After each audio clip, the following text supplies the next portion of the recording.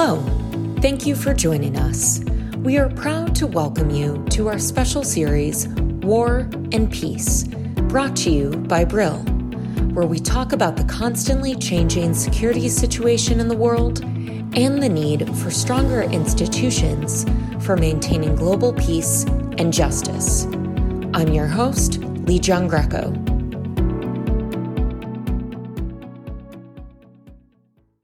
Today we're speaking with Camilla Guldal Cooper. She's an associate professor at the Norwegian Defense Command and Staff College. Her book is NATO Rules of Engagement on ROE, Self-Defense, and the Use of Force During Armed Conflict. Camilla, thanks so much for sitting down with us today. It's a pleasure to be here. So, first of all, tell us, when can military forces use force during armed conflict, and what laws apply here? During armed conflict, military forces can use force in two general circumstances. First of all, they can use force against lawful targets. And by that I mean it can be persons and it can be objects. And they can do this if it's in accordance with the mission and the plans for the operations. So when military forces are employed to achieve certain goal. And for instance, to defend a territory or intervene in a humanitarian crisis or other scenarios. And the force used must then be tailored for this purpose.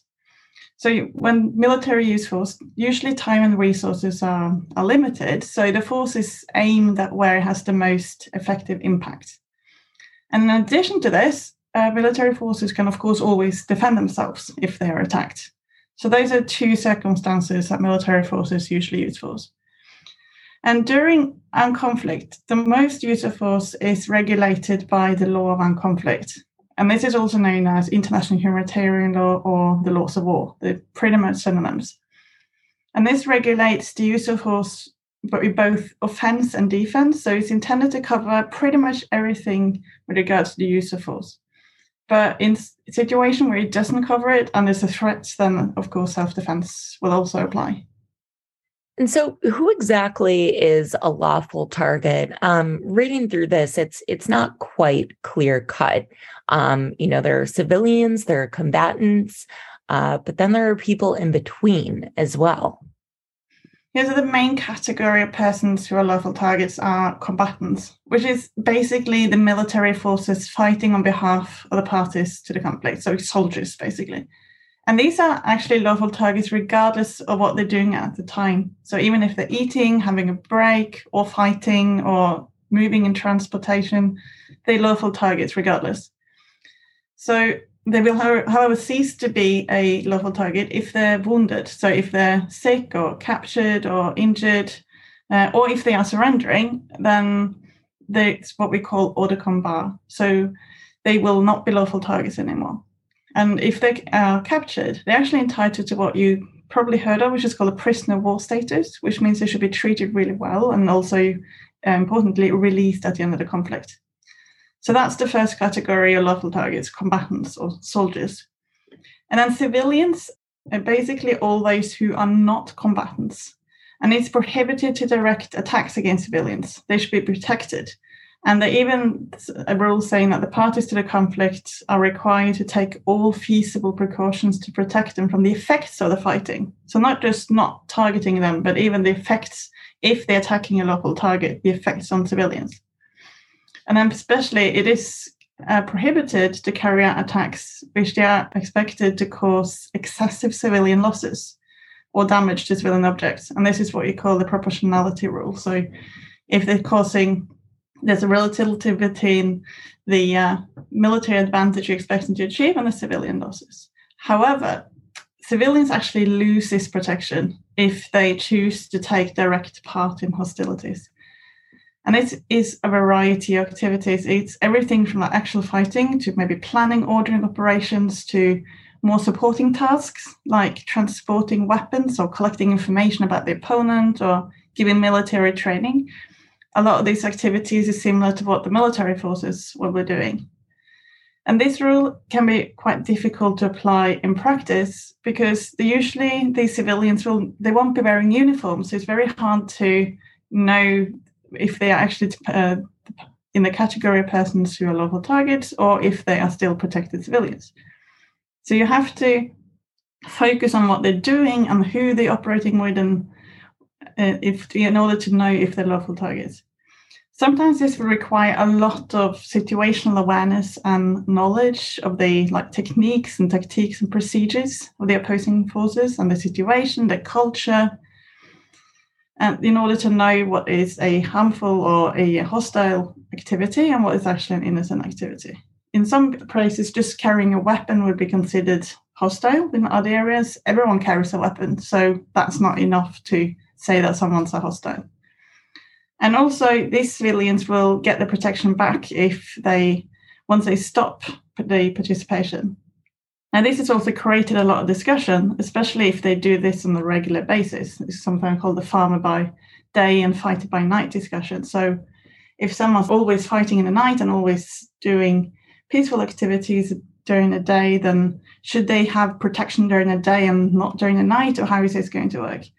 So what state's been doing over the last, for years, has been to say, well, if you're doing this on such a regular basis, then usually you are actually even connected to an organized armed group, and then you will lose the protection as long as you're still carrying out these activities and the part of this group. And then we're talking potentially months or years. And the main difference between the combatants and these other people who are lawful targets, these in-between kind of protected persons and the lawful targets, that the combatants have a right to participate directly in hostilities. They have a right to fight. They're doing it on behalf of the state. And because of this, even if they are killing someone, they're immune from criminal prosecution as long as they acted in accordance with the law of armed conflict. By contrast, a civilian who is choosing to directly participate in hostilities, who can actually be prosecuted for having killed a soldier. And this kind of sounds a bit strange because it's an imbalanced system, but the rules are intended to protect, among others, the civilians. And this becomes really difficult if the civilians do not stay out of the fighting. So if they want to participate, they need to join the military forces, wear uniforms, so that the distinction between those who fight and those who are protected is clearer. So that's why the people in this kind of in-between categories you mentioned have completely different rights than the military. And I feel like this is where it gets very interesting and also very complicated, because we're seeing this sort of gray area now in Ukraine. But I've also seen some forces use this as a justification for killing civilians. The case that I'm thinking of is the most recent one, when Shireen Abu Akleh was killed. She's a Palestinian-American journalist. An Israeli army spokesperson said that she and her colleagues were, quote, armed with cameras.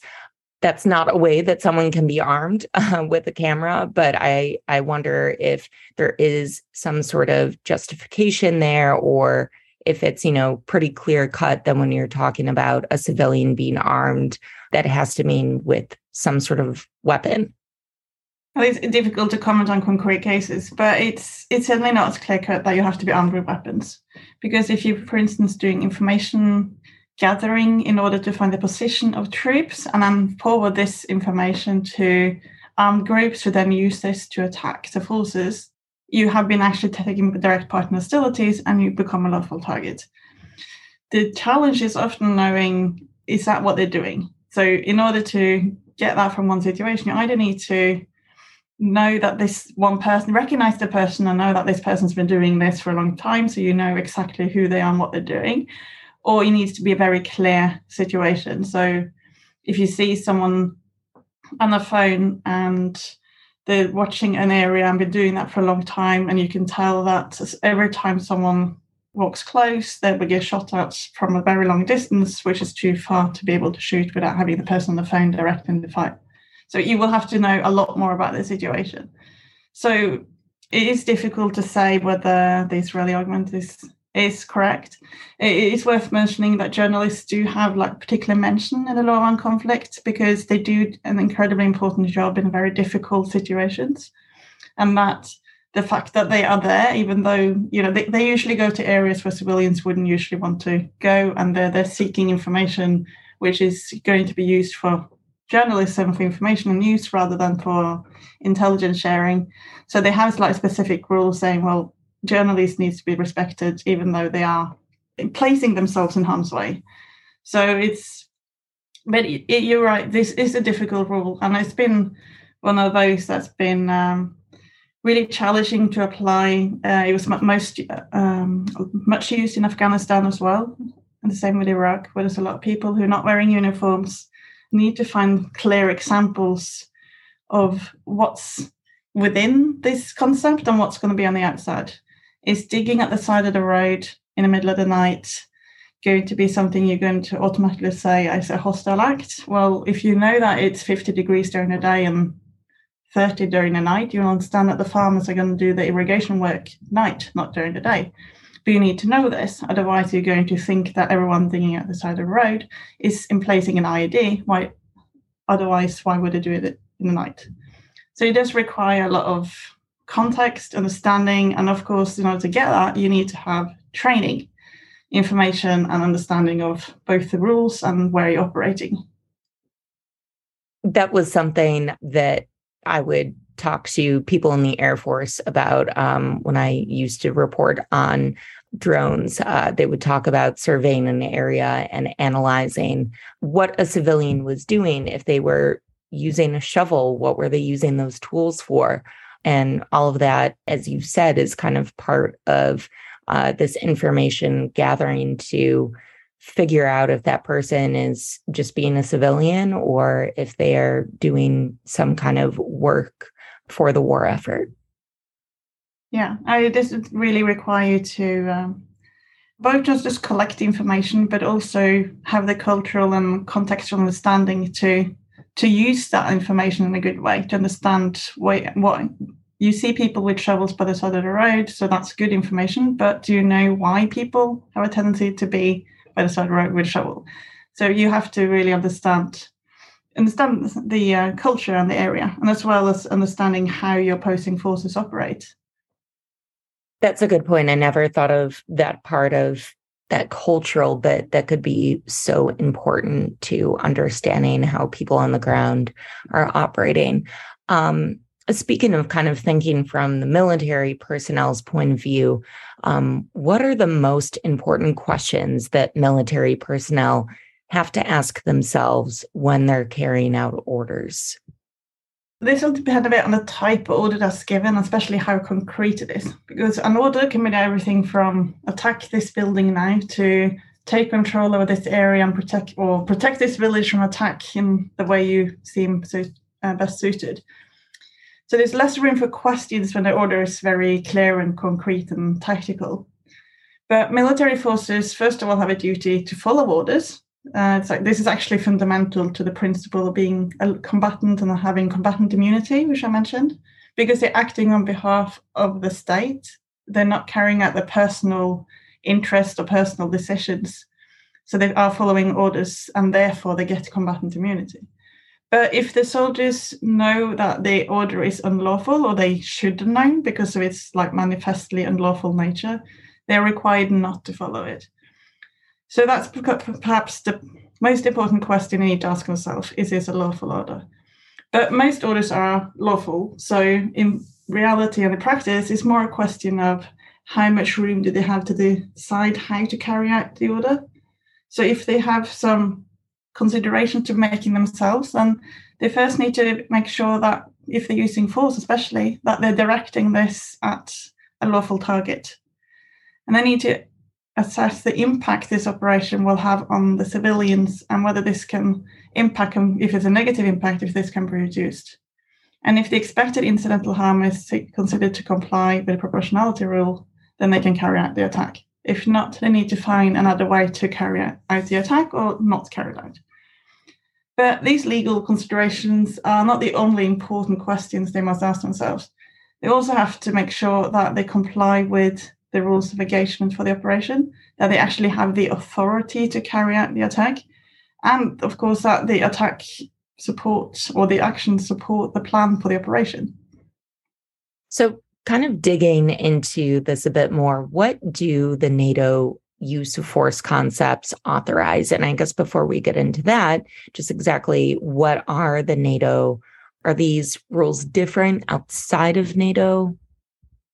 Well, in order to control the use of force and to make sure that the use of force and other actions in military operations comply with like political and the legal framework for an operation, it's common to develop what is known as rules of engagement. So these are tailored to the concrete situations and the needs and restraints for each operation. So the ROE will then define the circumstances and the conditions, the degrees, and also the manner for the use of force. And particular to the NATO system, and that it's also regulating other behavior or actions which may be construed as provocative, like simulating an attack or carrying out psychological operations or things like this, which is not using force and still can have a negative impact on the operation if it's used in the wrong way.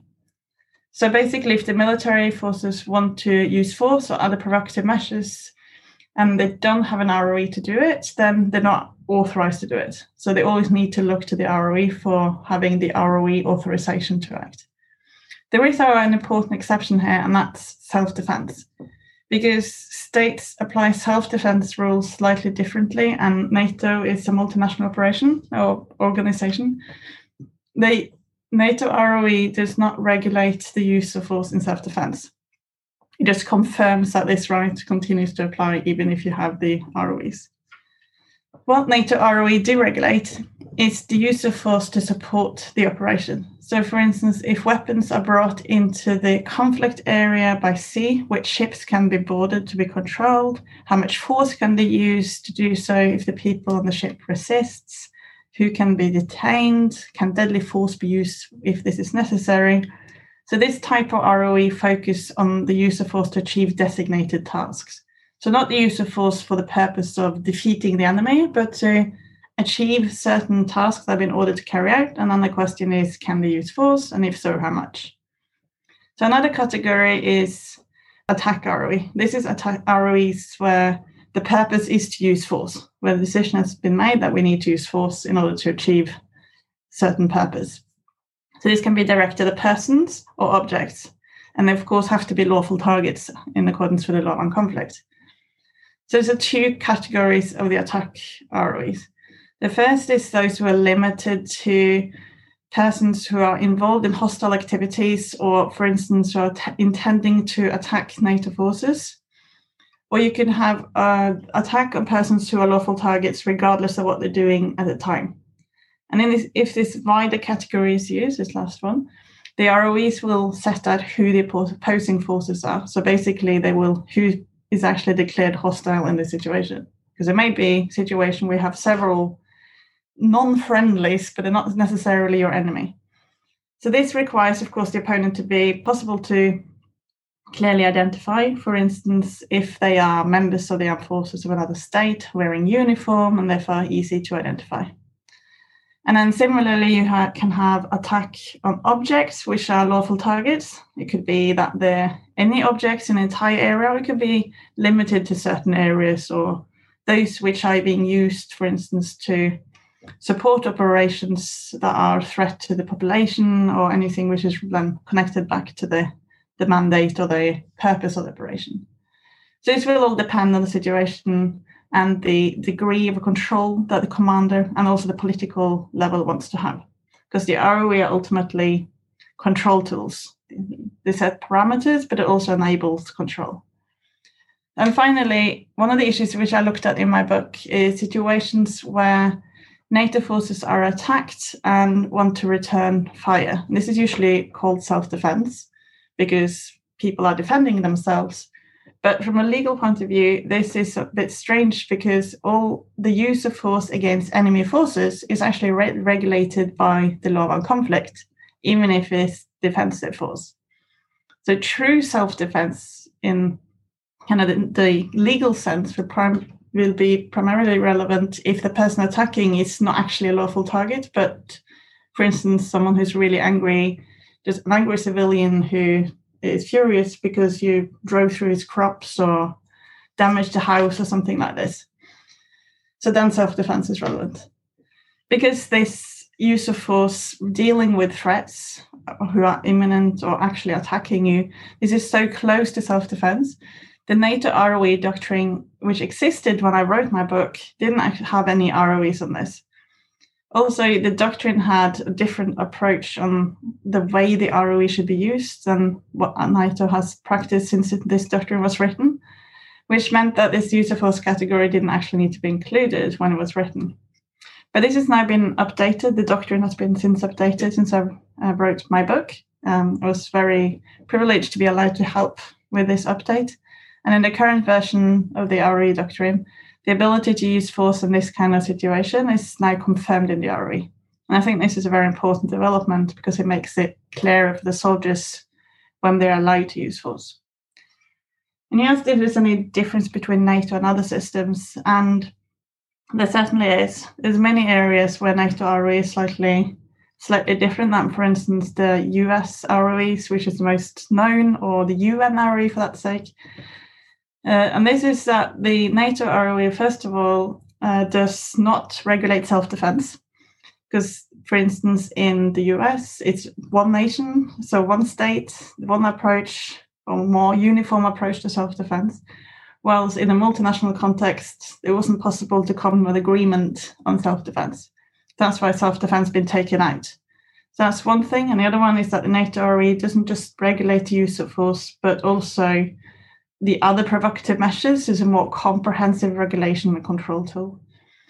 And then finally, the assertion in the ROE saying that if you haven't got an ROE and it's not self-defense, then you can't do it. This is also quite particular to NATO. And it's an important part of this control element and the ability, not just the commander, but also the political level who's ultimately responsible for the use of force, that when they approve of the ROEs, and they also have the ability to set the parameters for when force may be used. So there was one other topic I wanted to delve into a little bit, and I know that your article doesn't dig into this, but I did notice several citations throughout your work, and that's on the use of drone strikes. Can you talk at all about how the NATO rules of engagement have been applied in this context? The NATO rules of engagement, like actually the rules you can find in the law on conflict, are quite generic. So they talk about where you can operate, who's the lawful targets, how much force you can use, and also standards required to identify someone or something as a lawful target. So this means that it doesn't really matter if an attack is carried out by a person on the ground, a pilot in a fighter aircraft, or a person operating a drone. The requirements and the standards are the same, which means that the drone strikes also have to comply with all the use of force rules. So the use of drones does raise some unique challenges, but also raises opportunities. So with all other technology which has been invested and developed, it's used because it's supposed to be an improvement for the operation. So drones can be used to collect information which would be hard to get otherwise. They can stay longer in a place than people would be able to because the risk is lower with a drone than people. They can even go around buildings, look from different perspectives. And they can keep an eye on a building for a longer period to make sure that there are no civilians in the area when it's attacked. Small drones can get small ammunitions close to the target, so it's easier to hit the target, and the impact on the surrounding area is more limited than if you're using larger ammunitions from a longer distance. So there's many benefits to using drones. But drones also we have seen lots of challenges as well with the use of drones. Because one thing is technical problems, but you can have that with other weapons as well, or weapon systems. But it's also a challenge that the use of drones can give the wrong impression of a situation. So it could be because the image quality is too low, or because the operator simply doesn't get enough information to fully understand the situation it's looking at. But this is not so much a problems with the lack of rules or bad rules, but more a user error. But of course, if there is extensive problems in this area, as with any other areas, first focus would be on training. But if that doesn't solve it, the it is possible to use the ROEs to better control such operations. So you could have ROEs saying that the use of drones require more information before you can attack, or more people need to be involved, or people with a higher rank need to be involved, or you can say that it's only permitted to use in certain circumstances. So in that way, it can be a useful control tool to avoid undesirable situations. That's Camilla Goldal-Cooper. She has written NATO Rules of Engagement on ROE, Self-Defense, and the Use of Force During Armed Conflict. Camilla, thanks again. Thank you. You are listening to the Humanities Matter podcast. You can find more podcast episodes on Apple Podcast, Spotify, and Google Podcast.